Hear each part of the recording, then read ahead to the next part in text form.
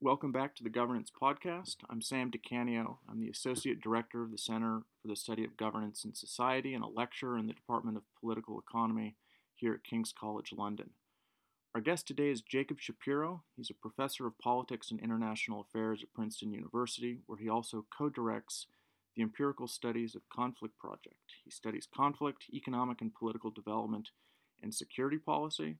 And his most recent book, which we're going to be discussing today, is Small Wars, Big Data, The Information Revolution in Modern Conflict, which was just recently published with Princeton University Press. Jake, thanks for being on the podcast. You're very welcome, Sam. It's a pleasure to be here.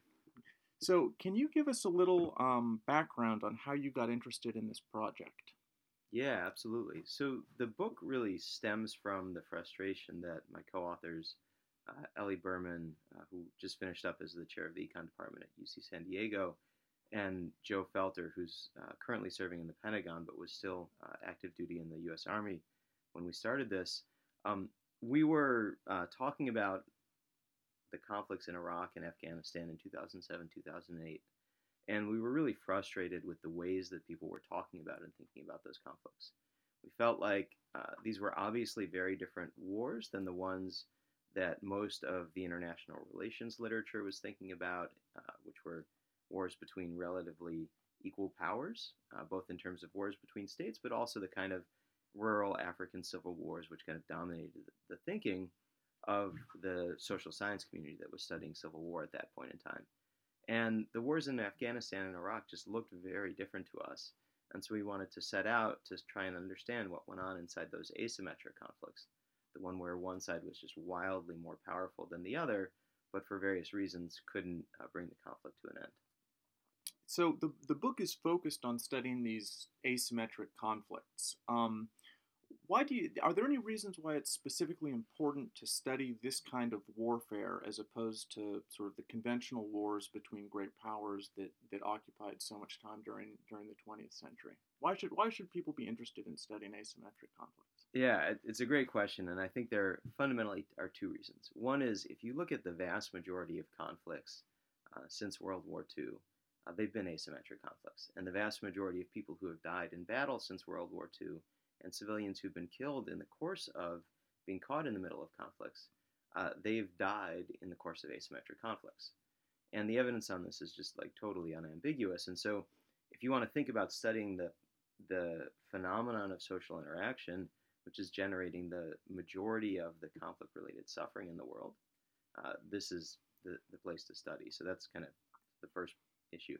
The second issue is that if you look over the period, at least since 1975, the U.S., Western European countries that are part of NATO, and other major developed countries are getting involved in military interventions overseas at the rate of between 2 and 4 a year, every year over that period. And the number that are ongoing is steadily increasing over that time period because places where Western powers go in take a really long time for them to get out. So the mission in Kosovo, in Bosnia, actually starts, 1996, and there's still 900 NATO and now European Union forces there. And so as a policy matter, these things seem to just not be something that the US and NATO policy community is that good at addressing. And we think that maybe by understanding them better, we can more effectively intervene. And the historical record shows, like, unambiguously that the interventions are going to happen. The politicians have lots of reasons for doing them. And so then we're very interested in understanding what's the fundamental strategic interaction in these places, what works and what doesn't, so that if the intervention is going to happen, it can be carried out more effectively. Okay. So in these asymmetric conflicts, the opponents that we often face often tend to be relatively technologically unsophisticated.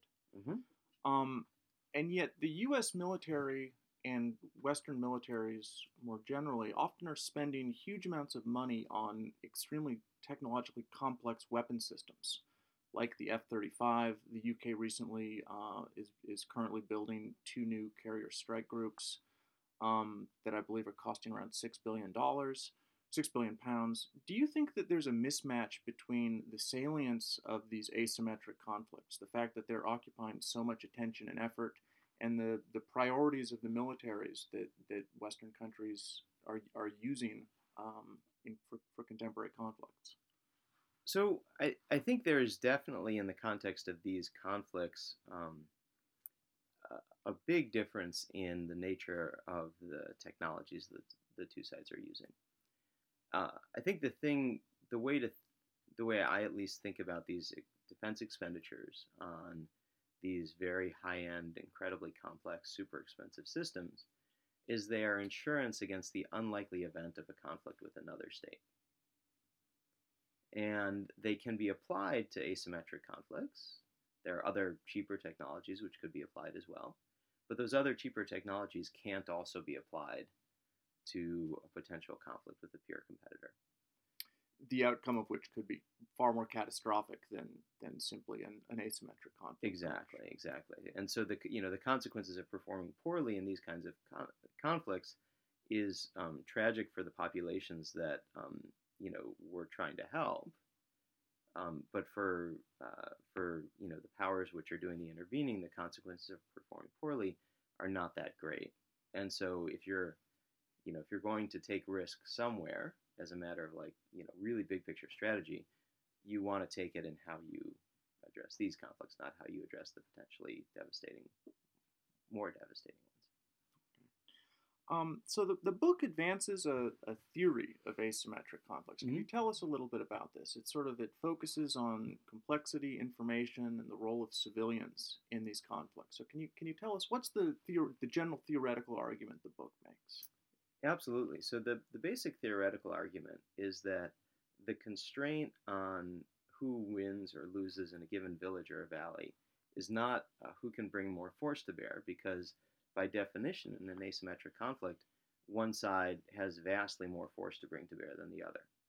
The question is, can it bring that force to bear against the enemy, the rebels, in our formulation, in a targeted and precise way? And being able to do that depends on being able to get information from the civilian population. And so what we think about is a civilian population that has some political preferences. So it cares about who controls the territory, but it also cares about the material resources it will get if one side or the other controls the territory. And it cares about the risks that it might face if it shares information with the government about the rebels. So you have this civilian population with political preferences, and then you have a government which wants to use some combination of providing services to the population and exerting military force against the rebels to suppress insurgent activity. And you have rebels who, for political reasons that we leave kind of undefined, want to impose costs on the government. Okay, so the focus is you're really focused on how to change the calculus of what civilians are doing in these conflicts, given that we can't really do that much from a tactical perspective to influence the political preferences of the actual insurgent groups. That's exactly right. We're kind of taking it them. We're not in this work studying what leads them to want to make political settlements or come to the bargaining table. We're studying what makes them, given that they've decided to fight, invest more or less in a given piece of territory. And that decision for them is predicated on what do they think the civilians will tolerate.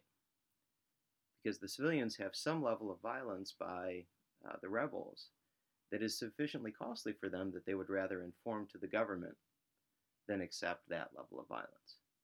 And so what the insurgents do in our formulation is they bring violence, if they have the sufficient manpower and resources, up to the level at which the civilians decide, no, this is too much. We'd be better off with the government in charge. And they then inform to the government, which can use its advantage in firepower and maneuver to go out and kill or capture the insurgents. So this sounds like it's a fairly general theoretical approach that's applicable to a sort of a wide range of different insurgencies. So in that sense, I could see that being a very sort of a helpful way of approaching the study of asymmetric conflicts. Do you see any drawbacks to this way of approaching the study of conflict?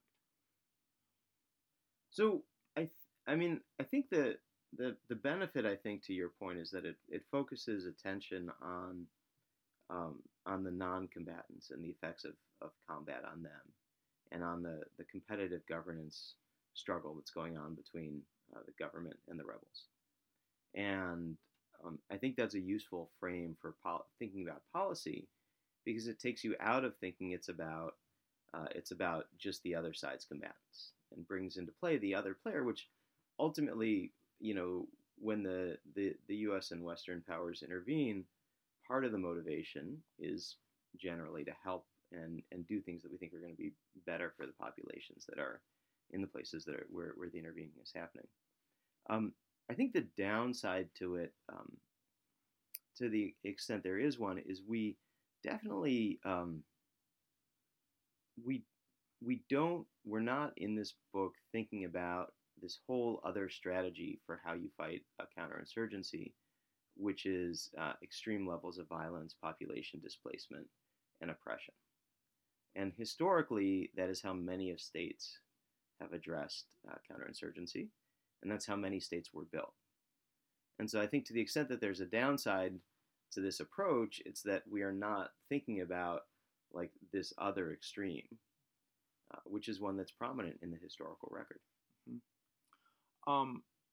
So one of the things that strikes me is that in many ways, this emphasis on how you influence civilians and their responses to insurgent groups or to the government that you're trying to support, in certain ways, it seems as though these vast technological advantages that Western militaries have over insurgent groups are not actually helping in these conflicts, because what's essential is not the dominance in terms of firepower can actually be have a negative effect on the conflict if you wind up killing people that are civilians, people that are not actually directly involved in the conflict. And so I guess one of the things that I found incredibly interesting about the book is it seems like it is trying to fill a fairly big gap in our understanding of how to interact with civilian groups. So the role of information is critical to this theory, and some of the really interesting elements of the book focus on cell phones and communications technology. So. Right.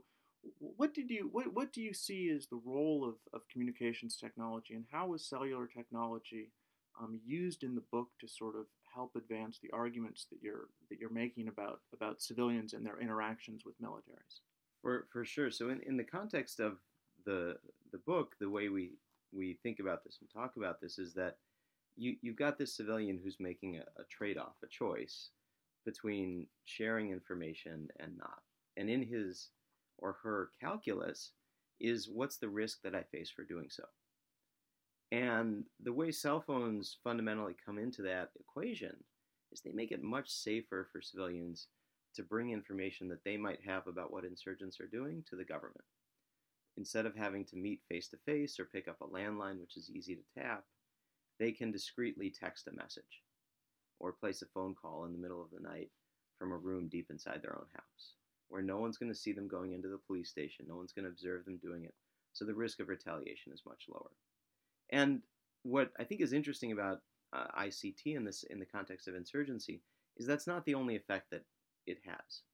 There's another effect of bringing in cellular communications in the context of an insurgency, like many other effects. But one is that it provides all kinds of options for the insurgents, for the rebels. It creates new ways that they can fuse improvised explosive devices. It creates new options for them for coordinating ambushes and managing their personnel. And so there's a set of ways in which it might actually help insurgents organize. And in fact, many governments around the world, in kind of the 2005 to 2010 period, when they had insurgency problems, would shut down the cellular network in the areas where the insurgents were organizing, exactly because they thought it was a net benefit to the other side. Now, if you think about that theory which I described, where the civilian information sharing is the key thing, and the rebels are thinking about that when they decide how much violence to produce, then you would think that when you install cell phone coverage, violence should come down, at least locally. And if you thought that what was going on was it was creating all these options for rebels to make deadlier weapons and set ambushes and whatnot, then violence should go up.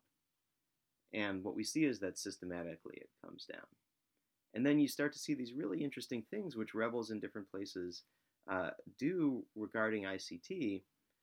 Because look, people like having their cell phones. They like to be able to call. And particularly in conflict-affected places, there tend to be significant diasporas.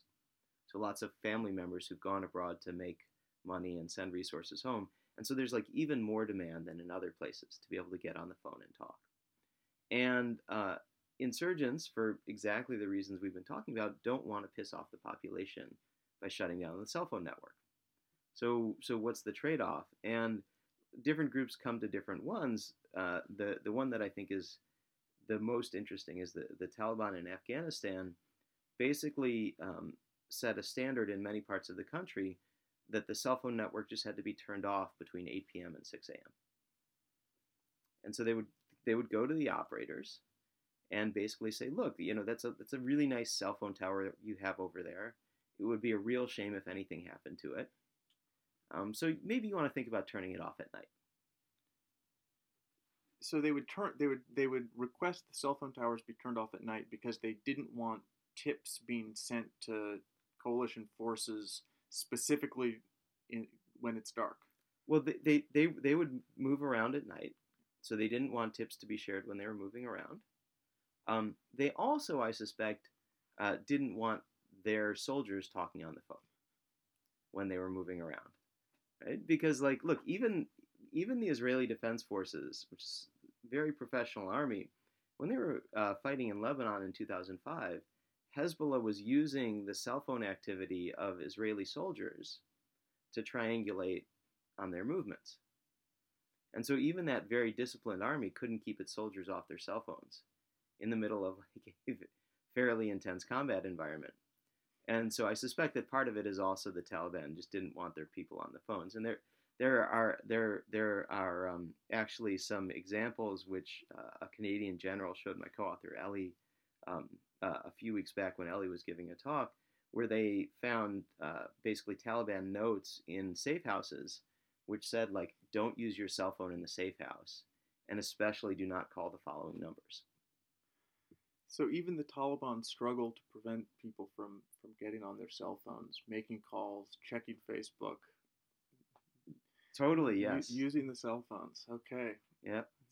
That's amazing. Don't text and rebel or something like that. So you have this very interesting story about a student of yours, mm-hmm. Who was in one of your classes, and you were discussing the use of cell phone technology, and he raised his hand, and he had a slight anecdote to mention. So can you tell us what did this student have to say? Who was he? What was the story that he had to tell about cell phones? Yeah, so this was a student in our Master's in Public Policy class. So these are mid-career students who come in kind of 15 to 20 years into their career.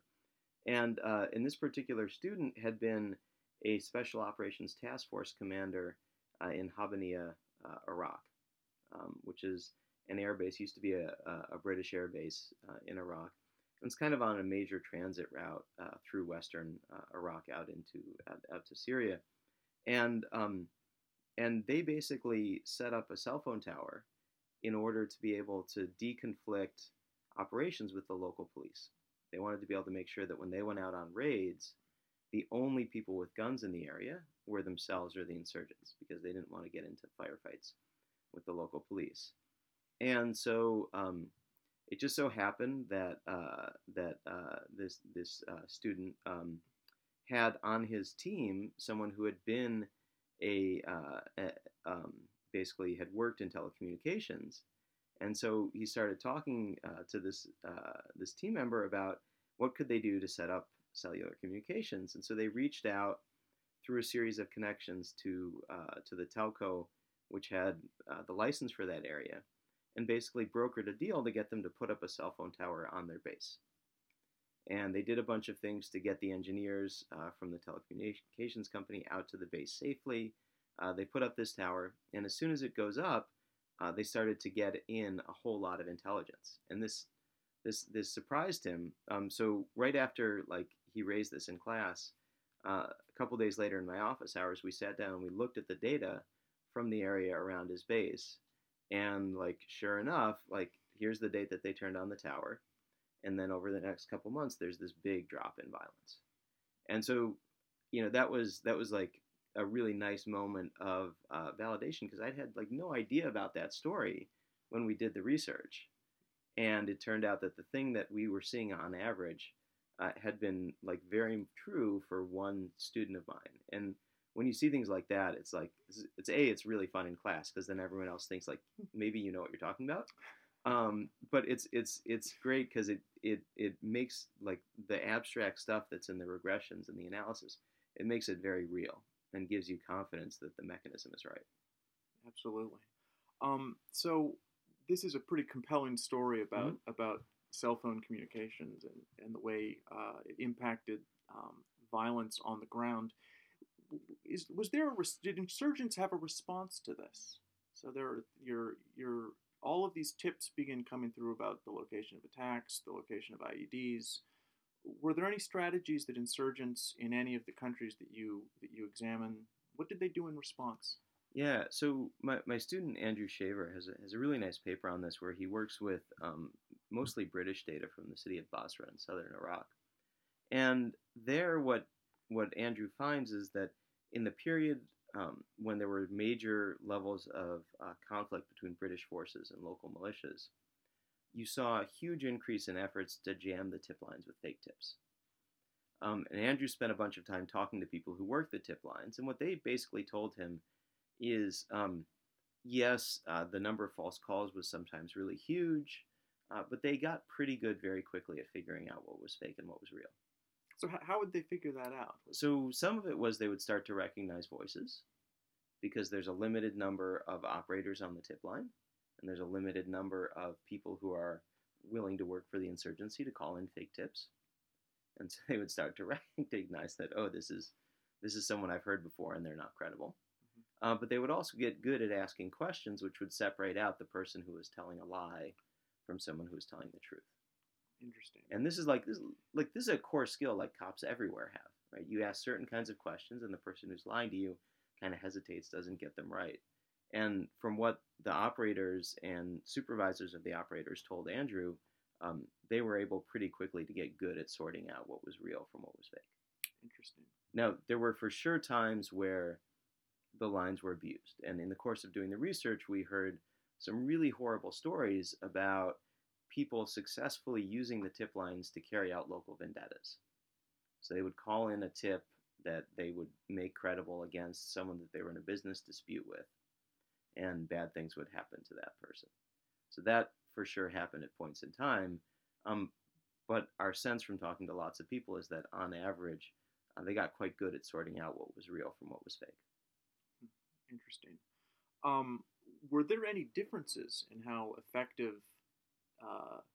these kinds of tips were? Is it more effective? Was the experience in Iraq different from the experience in, say, Afghanistan or another country? Were these tip lines and cell phone communications more helpful in certain areas than others? I think it's hard to quantify that because Mm-hmm. the scale of the violence is different in different places. So I don't really know the answer to that question. What I can tell you is that there are a bunch of ways in which telecommunications may be shifting in the other direction, in the sense that so you've now got like pretty complete coverage in most places in most parts of the world, even highly conflict affected places, because the communications providers can put up towers in a fairly secure way, and because, as I described, like in lots of places, the insurgents would like the population wants the communications, and so they don't want to shut that down.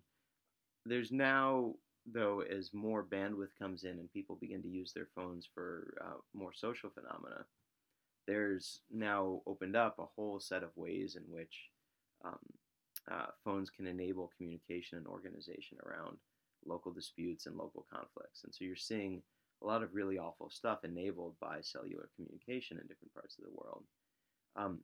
What the net effect is on this kind of violence, I don't know. but it's for sure become a more complicated picture than it was in the period that we're mostly analyzing in the context of the book, which is when the coverage is first coming in. So the book title, Small Wars, Big Data, might lead some people to think that this is a book that's mainly a quantitative analysis. When people hear the term big data, they tend to think of Silicon Valley engineers sort of examining large data sets sort of removed from the actual events on the ground. But the book itself actually draws on a wide variety of data sources. And could you just talk maybe a bit about some of the other sources of data and the how involved you and your co-authors were on the ground in some of these actual meetings with strategists and with the military personnel that were actually conducting missions? Sure. So when we think about big data in the context of the title for the book, we don't mean data that is so large you can't operate it on a desktop computer. Right? What we're thinking about is we're thinking about bringing together many different kinds of information from many different countries and many different studies to try and tell the overall story of one type of social interaction. So we're kind of like we're abstracting up a level in some sense, and so we're using in the book we're talking about case studies, we're using interviews, we're relying on large-scale public opinion surveys, we're relying on administrative data. There's a little bit of evidence in there from digital trace data, from call data records in different countries, but fundamentally, it's that triage across multiple sources that we're thinking of as the thing that's like big. It's not any particular data set is like, petabytes worth of data. The thing that enabled us to do that is over many years, Ellie, Joe, and I have engaged with policymakers in different countries in a whole bunch of ways. So Joe, as I mentioned, was still on active duty in the military when we started the book. He was in 2010 and 11 a direct report to the commander of the International Security Assistance Force in Afghanistan, running basically an internal think tank that was thinking about how should they fight the war, how should they manage it, and both Ellie and I spent time with Joe in Afghanistan trying to contribute to that effort. We have spent a lot of time over the years talking with people in the policy community about their problems, what they can do with data, what we think the information is showing them, what can be learned from different conflicts. And in the course of doing that, what we've been able to do is develop the relationships which let us understand what's their day-to-day job? What does that mean about the biases in the data? And what does that mean about how programs were implemented so that we can figure out across lots of different contexts natural experiments which let us get in a credible statistical way at the causal effect of different policies. And we then do that, we get some results, we go back, we share them with the policy community, and they spend time with us explaining the next set of problems. And we learn about the next set of policies and processes. And that iterative process enables us to apply the quantitative approaches in a much more effective way than we could ever do if we didn't have those relationships into the community. And it also lets us understand where there are pockets of data that we can bring out for academic research, which will inform our understanding in new ways. So the book is actually analyzing data where you're directly involved with a lot of the policymakers and a lot of the people that are sort of on the ground making local decisions about how to spend money, how to allocate resources. It seems like a really interesting approach as opposed to just relying on downloading a data set from a source that you don't actually have any interaction with. For sure, yeah. And you could never do that in this space because, or at least you could do it, but I'd be very nervous about doing that because all these administrative data that we're working with, there are all kinds of warts and biases and ways in which the data are being manipulated strategically by the people who are collecting them, not because they're bad people, but because they think certain things are important at one point in time or another. They have career concerns. And there's all kinds of funky missingness, and certain things don't get recorded reliably, or the definition of a field in a database changes from one month to the next, but that's not documented anywhere. And so you have to get in and spend time with people to really understand that stuff in order to be able to have confidence in the quantitative analysis. And in our experience, the way that works best is when it's a two-way street. So when you say we're involved, it's not that we're like trying to shape what people are doing. We think we have this toolkit for learning some things about the world, which they might want to know. And so we share that with them, and in exchange, they share with us information about the policies that they're working on and the data that they've developed, which let us do better research. And it's been, for us at least, it's like very productive two-way street. Interesting. Okay. So the book is also interested in looking at questions associated with poverty and development aid. For sure. Can you tell us a bit about the argument it makes regarding the relationship between poverty, violence, and assistance that's provided in some of these conflict areas? For sure. So for a long time, there was this idea in policy communities, in various international organizations and governments, that poverty was a key cause of conflict, and that by alleviating poverty, you could reduce conflict. And that led to kind of a reallocation of development resources towards conflict areas, which concerned us a little bit because it wasn't obviously like the most efficient way to spend development dollars if your goal was to create and foster economic development. So there's like a whole nother debate we could have about whether development assistance actually works at all. But assuming that it does, one thing you see is that over time, the share of total official development assistance going to countries in conflict kind of moves up and down. And at certain periods, it's as high as 40 or 50% of ODA in the world is going to countries that are in conflict. So that's money that could be spent on development in other places as well. And so we felt like it was really important to understand the relationship between development assistance and conflict, and to assess whether this relationship that people had assumed between poverty and conflict showed up in the kinds of asymmetric wars that we're studying. And what did you find? Yeah, so what we found was basically that the positive relationship probably was not there. In the sense that it is absolutely true that in the cross section, poorer places were more likely to have violent conflict. But there was very little evidence that we could find that reducing poverty led to reductions in violence. In fact, we found some evidence to the contrary. In places where unemployment comes down, in a number of countries, violence seems to go up. And what is the explanation? What are some of the explanations for why that relationship might persist? That seems fairly counterintuitive. For sure. So one possibility is that what's going on is that the insurgency is not constrained by labor; it's constrained by information. And so when the economy gets better, more people have jobs. The cost of information for the government goes up. And so they have some budget of things that they're doing to earn information, either providing services or directly paying people for it. And as the economy gets better, the value of those things they're doing goes down a little bit. And so then the level of violence people will tolerate goes up a little bit. And so then insurgents respond strategically by increasing violence. Another possibility, and one that we don't really explore in the book, but I think is an interesting topic for future research, is that in many, many conflicts, being a rebel is not a full-time occupation. It's a part-time thing people do because they believe in the cause, like they value it politically. And we have some anecdotes in the book about like different organizations and what we think their share of like full-time versus part-time labor was based on historical sources.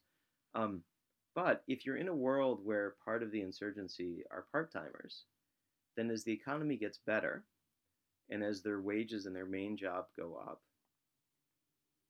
they can make a standard like work-leisure trade-off, where in their case, like substitute for leisure, fighting the good fight for a political cause that they believe in. And so you may actually be, by making the economy better, you may actually be freeing up time for people to devote to political causes. And in settings where the political cause of choice is rebellion, you may get more violence. Interesting.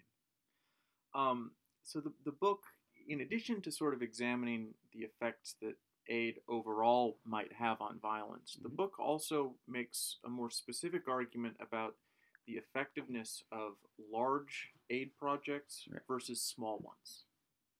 What's the argument the book makes regarding those two different types of development assistance?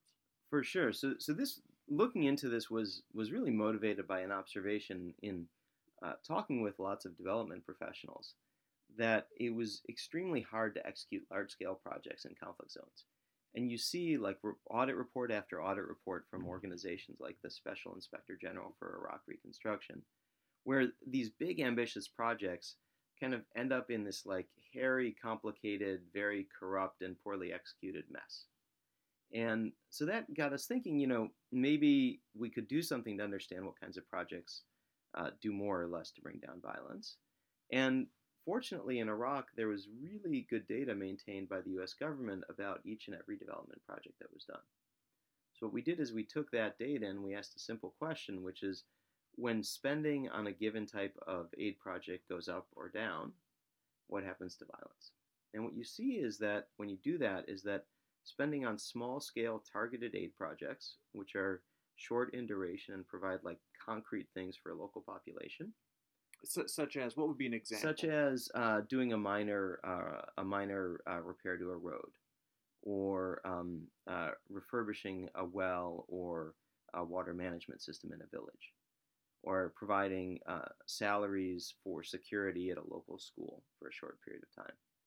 So things like that seem to be associated with more spending on things like that seems to be associated with reductions in conflict, and particularly so under two conditions: when there are forces nearby who can act on information, and when the spending is done in a place where there's relatively more expertise about how to execute development projects. So that's kind of like small-scale, local, conditional spending.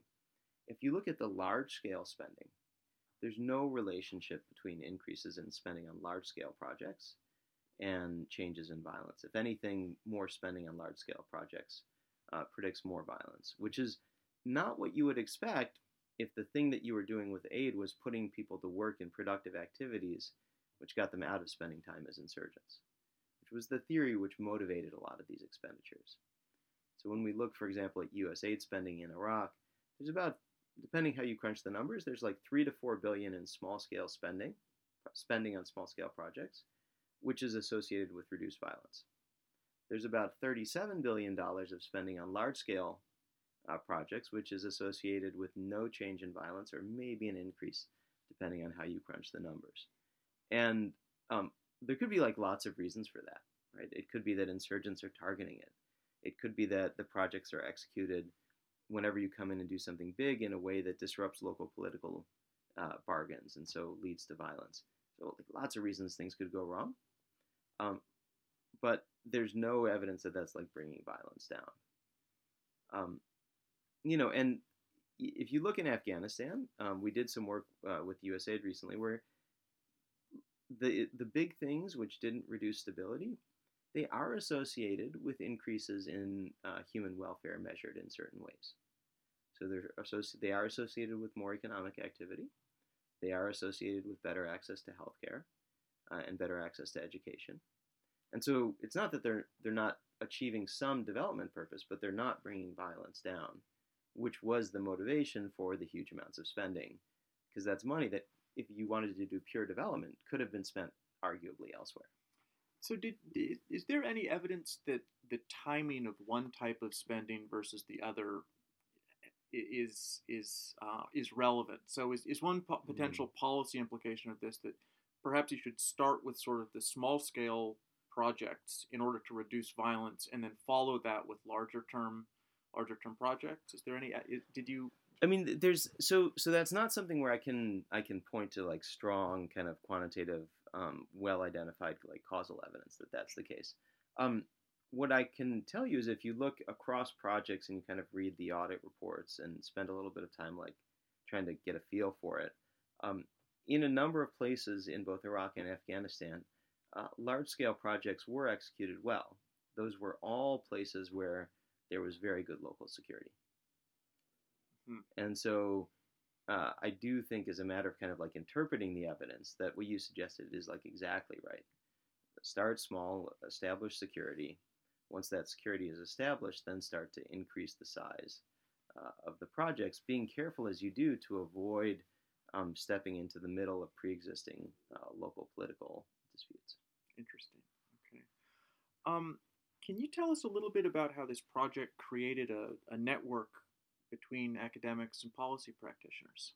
Yeah, absolutely. So one of the things that we did, which I think was most effective, is over time, as we started to do more and more projects and started to get to know more people in the policy community, as graduate students and junior faculty started to get interested in these questions, we started to plug them into the folks that we'd been talking to in the policy community, which like dramatically sped up the development of their professional networks. And so I think my favorite example of a success story here is I had a couple of graduate students who were interested in public opinion research and was talking a few years back to someone from Mercy Corps um, who explained that they had had this large survey in the field in Iraq in the period immediately before and immediately after Maliki, who had been the prime minister for a long time, resigned. And he was like a notably sectarian figure. So this struck me as like maybe an interesting natural experiment. So I mentioned this to the students, and they said, "Oh, that sounds fantastic. Like, let's get in touch." And so I put them in touch with the people at Mercy Corps who had run the survey, and they got together, wrote one paper on that, and then have since rolled out a series of experiments in surveys in Iraq and elsewhere together, where they're kind of improving both the learning that's possible from what Mercy Corps is doing and advancing their own research agendas in ways that never would have happened otherwise. And so as we've gone through and built out the network, that kind of thing has happened like over and over again, um, both with respect to executing research like prospectively and also with respect to getting information out that has been collected by various government organizations but was just sitting on a hard drive somewhere not doing anything. And we got that stuff out into the research community. And are there any? So what do you see the next stage of this research agenda being? Are you planning on sort of focusing on any specific areas in the future that helps use the access to this community that's sort of been created as a result of this project? We absolutely are. So we're thinking really about two areas of focus, and I'm not sure which one we'll focus on. We'll probably end up supporting some work in both. But one is thinking about migration and refugee flows and how to help support their successful integration and the development of economic activity in places that they're settling. Because if you just look at the projections around climate change, the number of people who are going to have to move in the next 30 years is pretty unbelievable. And so, as a policy community, wrapping our head around what can be done to enable those folks to move in ways that aren't disruptive of politics in the places they're moving to, very important. So that's one. And then the other that we're doing some work on is thinking about private sector development in conflict zones. So a lot of the aid spending and a lot of the focus of aid effort in both where conflict is going on and in post-conflict settings has been around thinking about like big infrastructure and whatnot. And we're very interested in what can be done to support local businesses and firms. And so as states start to transition out of conflict, making it easier for them to get into a stable post-conflict equilibria where the private sector is starting to take off and drive development. And that requires like a slightly different research focus. And so we're putting the pieces together right now to go after that problem. Great. That sounds really interesting. Well, Jake, thanks so much for being a guest on the podcast. The book sounds great, and I look forward to reading these new projects that you're working on. You're very welcome, Sam. Thank you for the opportunity.